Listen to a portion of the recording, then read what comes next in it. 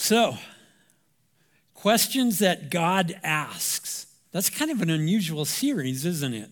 It's one that I have really enjoyed. For those of you who might be brand new to this, Pastor Brent began this series 2 weeks ago, and he kicked it off by looking at the question, Job, where were you when I laid the earth's foundations? Were any of you here for that one? Where were you when I laid the earth's foundations? Talk about an intimidating question, right? I mean, how do you answer that? I don't know. I was making a sandwich. I don't know, right? And then last week, we pondered the question that God asked of Jacob, what is your name? Now, I don't know about you, but the thought of God asking me a question is absolutely frightening. I mean, I don't typically think of God asking me or anyone else questions. I always have in mind that we as people, we're the ones who are asking the questions of God. You know, questions like some of these questions that some kids have asked. God, if you saw that it was not good for Adam to be alone, how come you never made yourself a wife? Maybe God knew something that the rest of us didn't know. Did Jesus have to get potty trained? That's a fair question, right? How about this? Is Jesus a zombie? You know, that whole resurrection thing to a kid can be a little confusing, right? If Jesus doesn't have a sister, why do I need to have one? And for those of you who have sisters, you can probably relate to that, right? Or how about this one? God, how can you love everybody all the time? There are 4 people in my family, and I can never do it. I love those questions. Well, the reality is that Scripture is full of dozens of questions, dozens of examples where God asks questions of people. And the question that we'll look at tonight is the question of, where are you? My senior year of high school, I was the quarterback. And we were playing Troy High School. I'm from Southern California, Anaheim to be specific. And I went to Savannah High School. And that year, my senior year, we were absolutely awful. In fact, we didn't win a single game the whole season. And this game, we were playing Troy High School, who at that time, they were a real football powerhouse. So we're playing Troy, and on this one particular play, I'm supposed to have the ball hiked to me, and I'm going to drop back, and I'm going to throw it to my running back, who's just going to go out in the flat about 10 yards.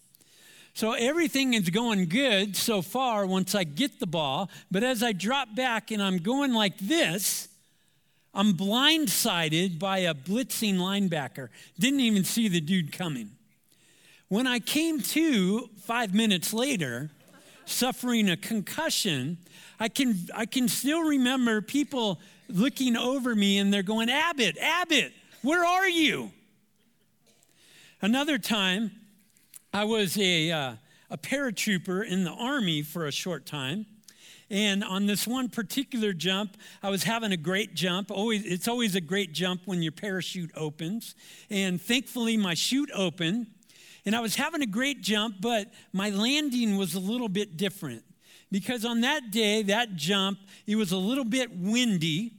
And when the wind happens, it can cause you to kind of swing under your parachute. And that's not a good thing. And so I'm swinging back and forth, and I'm slowly descending, and I'm about to land on the ground. And I'm up like this, and I land on the downward swing. I landed so hard that it knocked the lens out of one side of my glasses. And on top of that, the wind was still blowing, and it inflated my parachute. So now I'm being dragged on the ground. Doesn't this sound like a great time? So I'm dragged on the ground. I can't see. Thankfully, some fellow paratroopers were nearby. They jumped on my chute. They unhooked my harness, and they could see the disoriented look on my face. And again, they asked the question, Abbott, where are you? We've heard this question in Christian circles, haven't we? Where are you in your walk with God, right? You've heard that. Or perhaps you've heard it as you talk with your financial planner. Where are you at with your finances? So this question of where are you, we're all kind of familiar with it, aren't we? Well, tonight, I want us to focus our attention on a very powerful passage of Scripture, Genesis chapter 3. I'm going to read it. It'll be up here on the big screens. Now the serpent was the shrewdest of all the creatures the Lord God had made.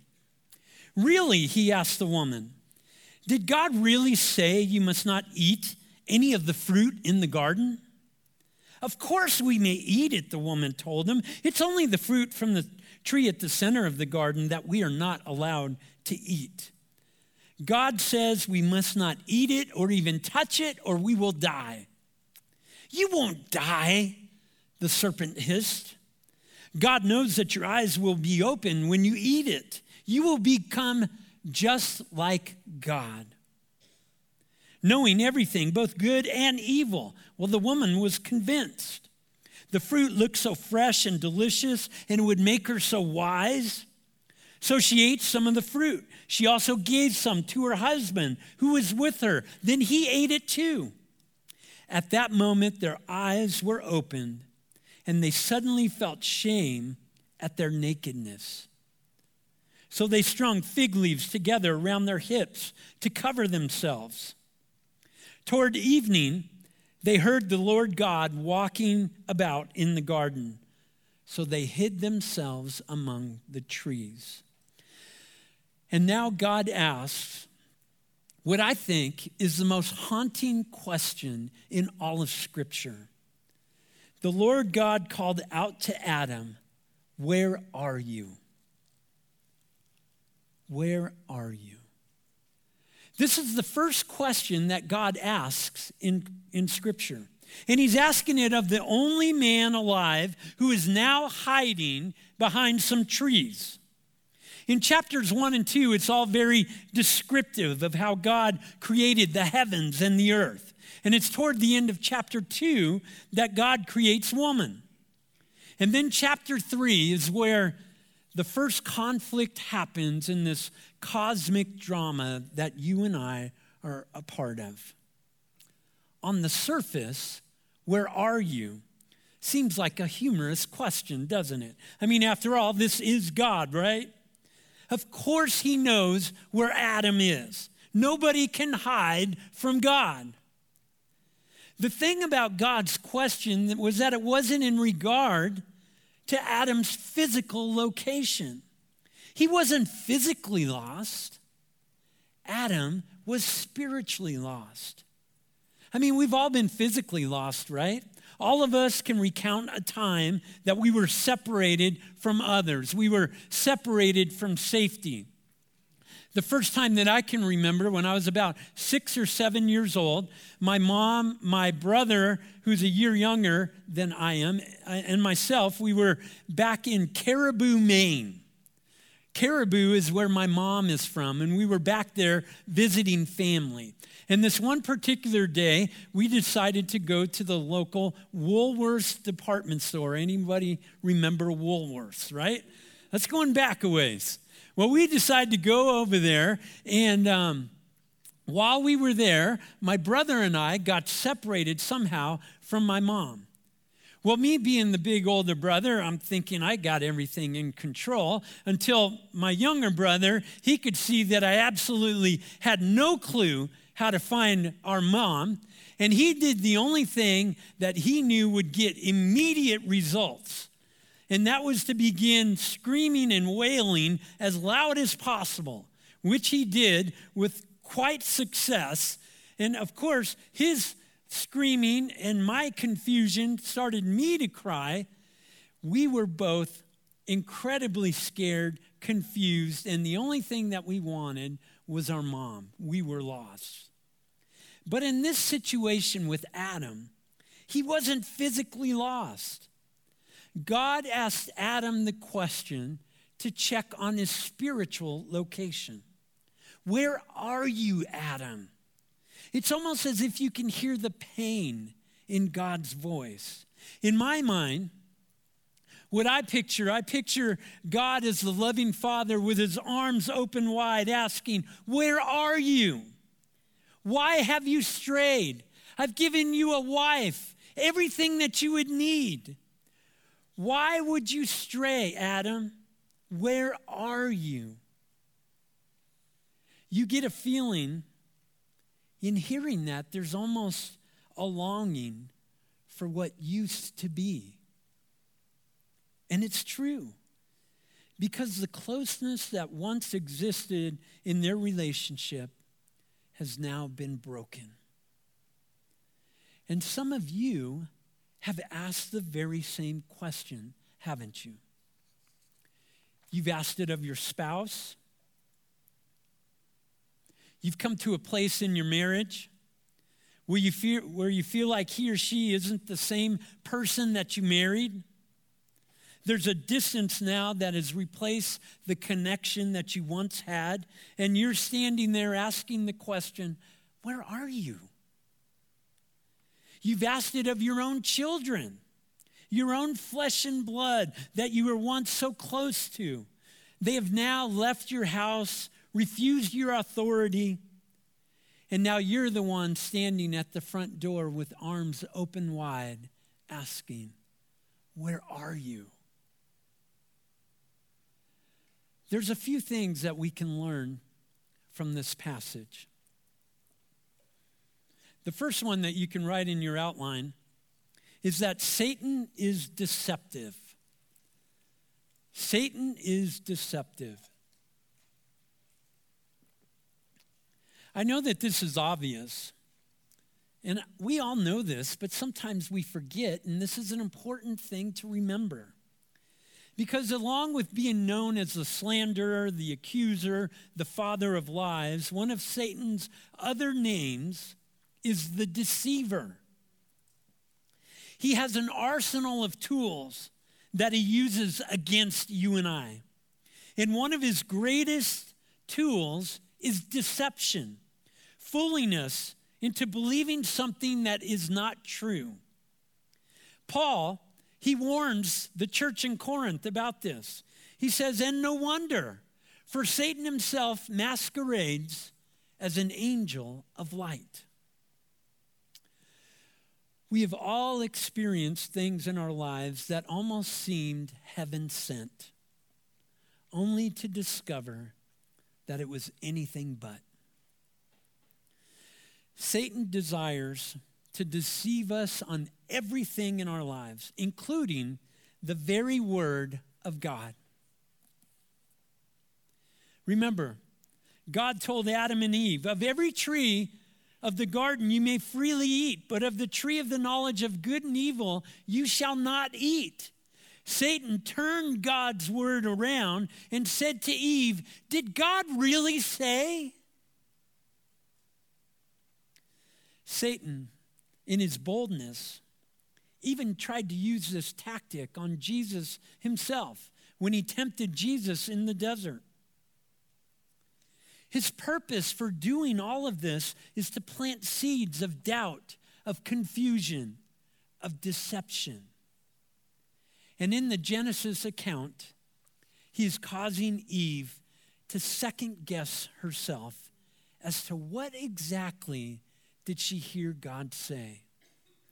And we can all relate to this, right? We can all relate to falling prey to deception. Some of you have fallen prey to get-rich-quick schemes. And all of us at one time or another have believed something that simply was not true. And ever since Genesis, Satan has been trying to undermine God's word, which is why you and I need to know this book so that we can recognize deception and falsehood as it relates to God's word. Here's what we need to remember, gang. Satan knows this book inside and out, forward and backwards. We should know it also. All right, the second thing to write down and remember is that Satan is the tempter. Satan is the tempter. Temptation is the other tool that we see Satan using here. 1 John 2:16, it says this, "For everything in the world, the lust of the flesh, the lust of the eyes, the pride of life, comes not from the Father, but it comes from where? From the world." Eve saw the forbidden fruit. She saw that it would be good for her body. Now, we don't know what kind of fruit it was. It probably wasn't an apple. But it must have been something that was very physically appealing to her. She saw it was pleasing to her eyes. She just had to have it. And finally, she gave in to the pride of life. She was filled with the desire to become wise. And temptation seems to be a part of all of our lives, right? It's everywhere. Lust of the flesh, lust of the eyes, the pride of life. You can't get away from it. And I know we could give a whole message on just how to navigate temptation, but I'm not going to do that tonight. We'll do that another time.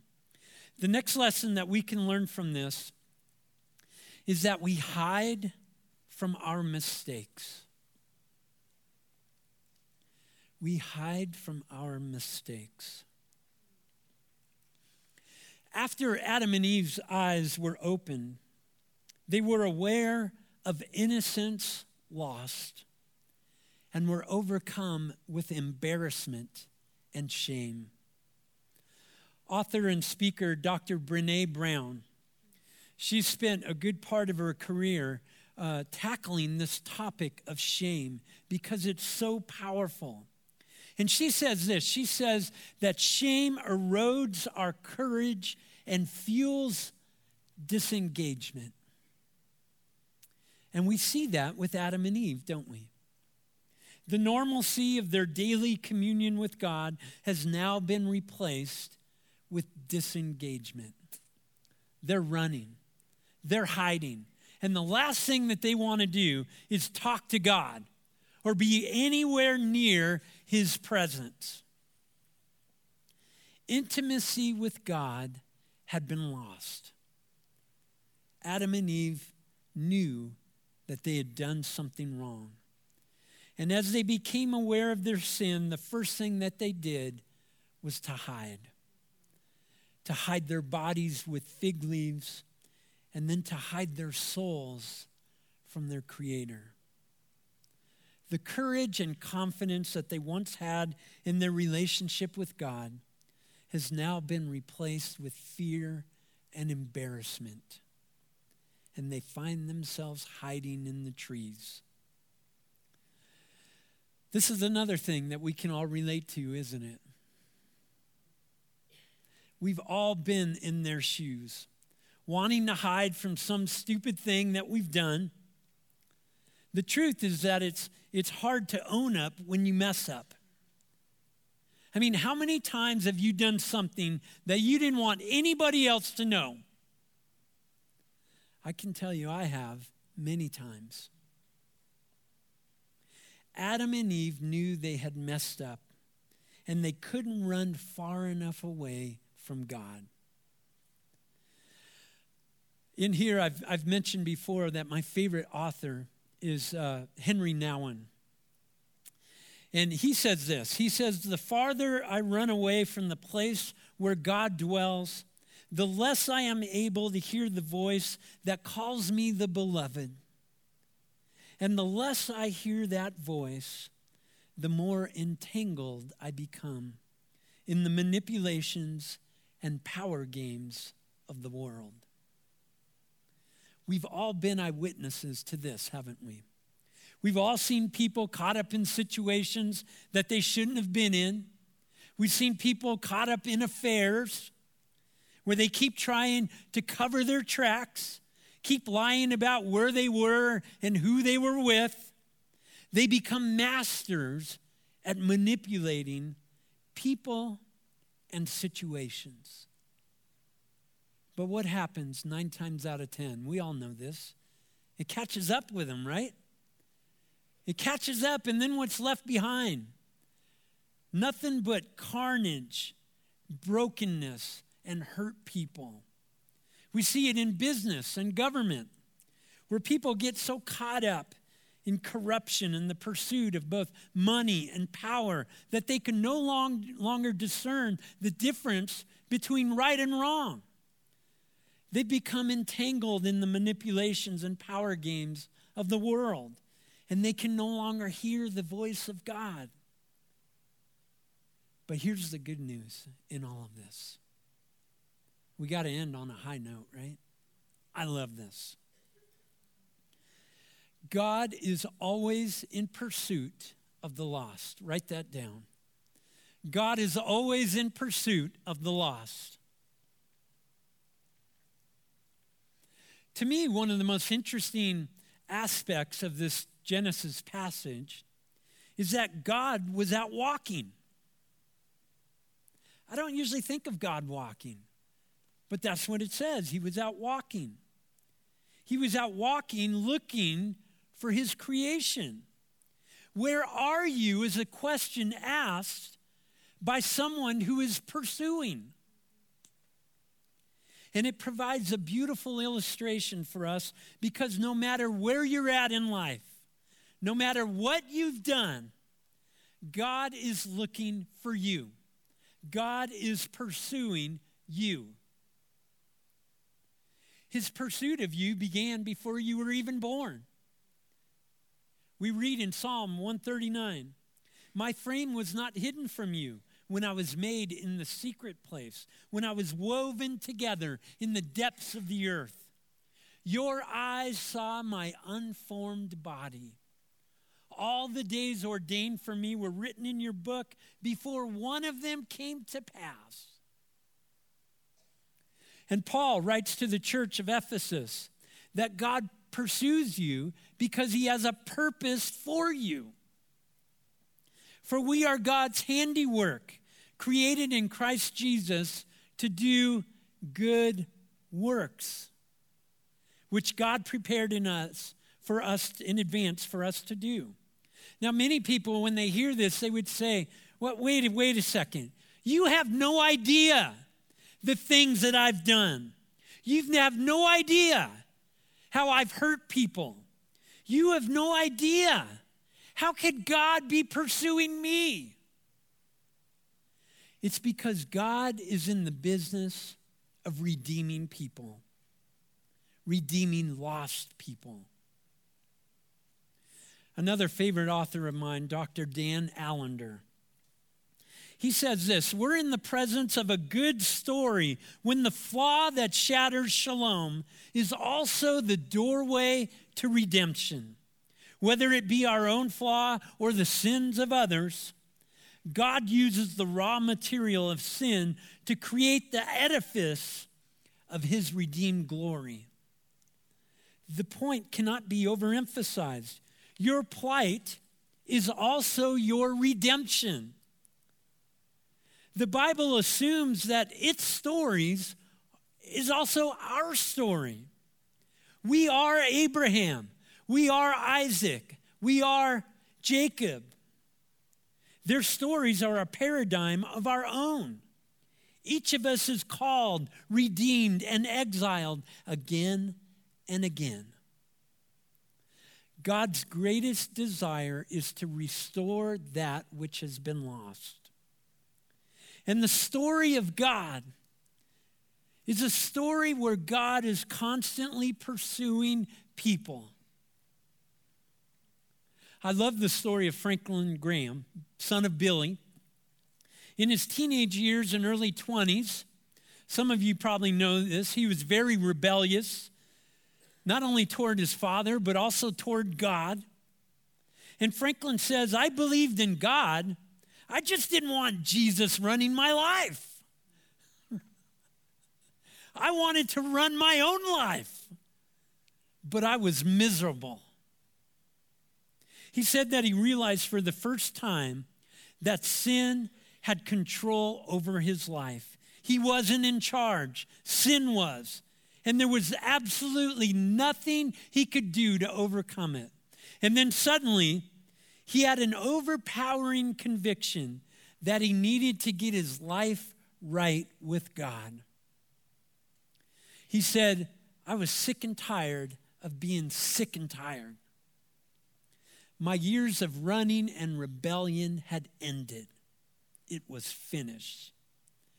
Franklin felt the pursuit of God.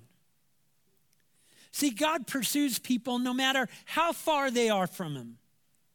From the very beginning of this book until the very end, it's a love story with God as the pursuer.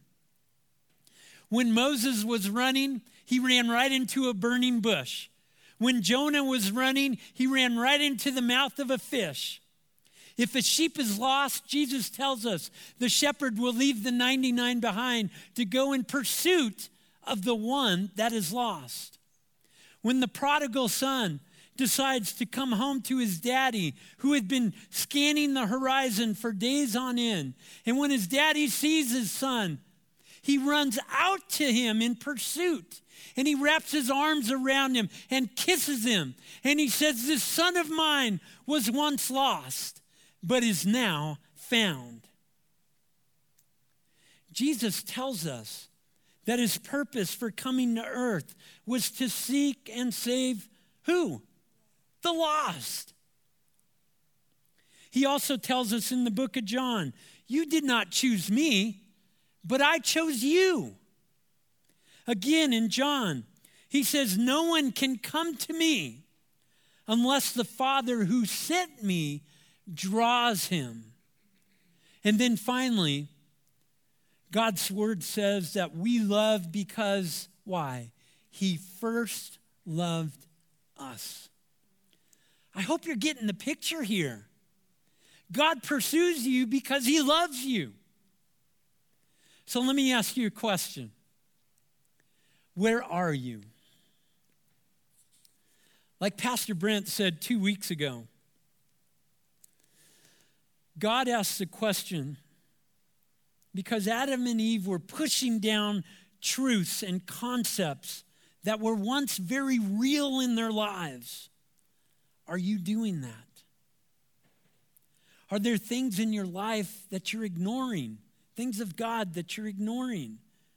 Where are you is a question that requires us to examine ourselves.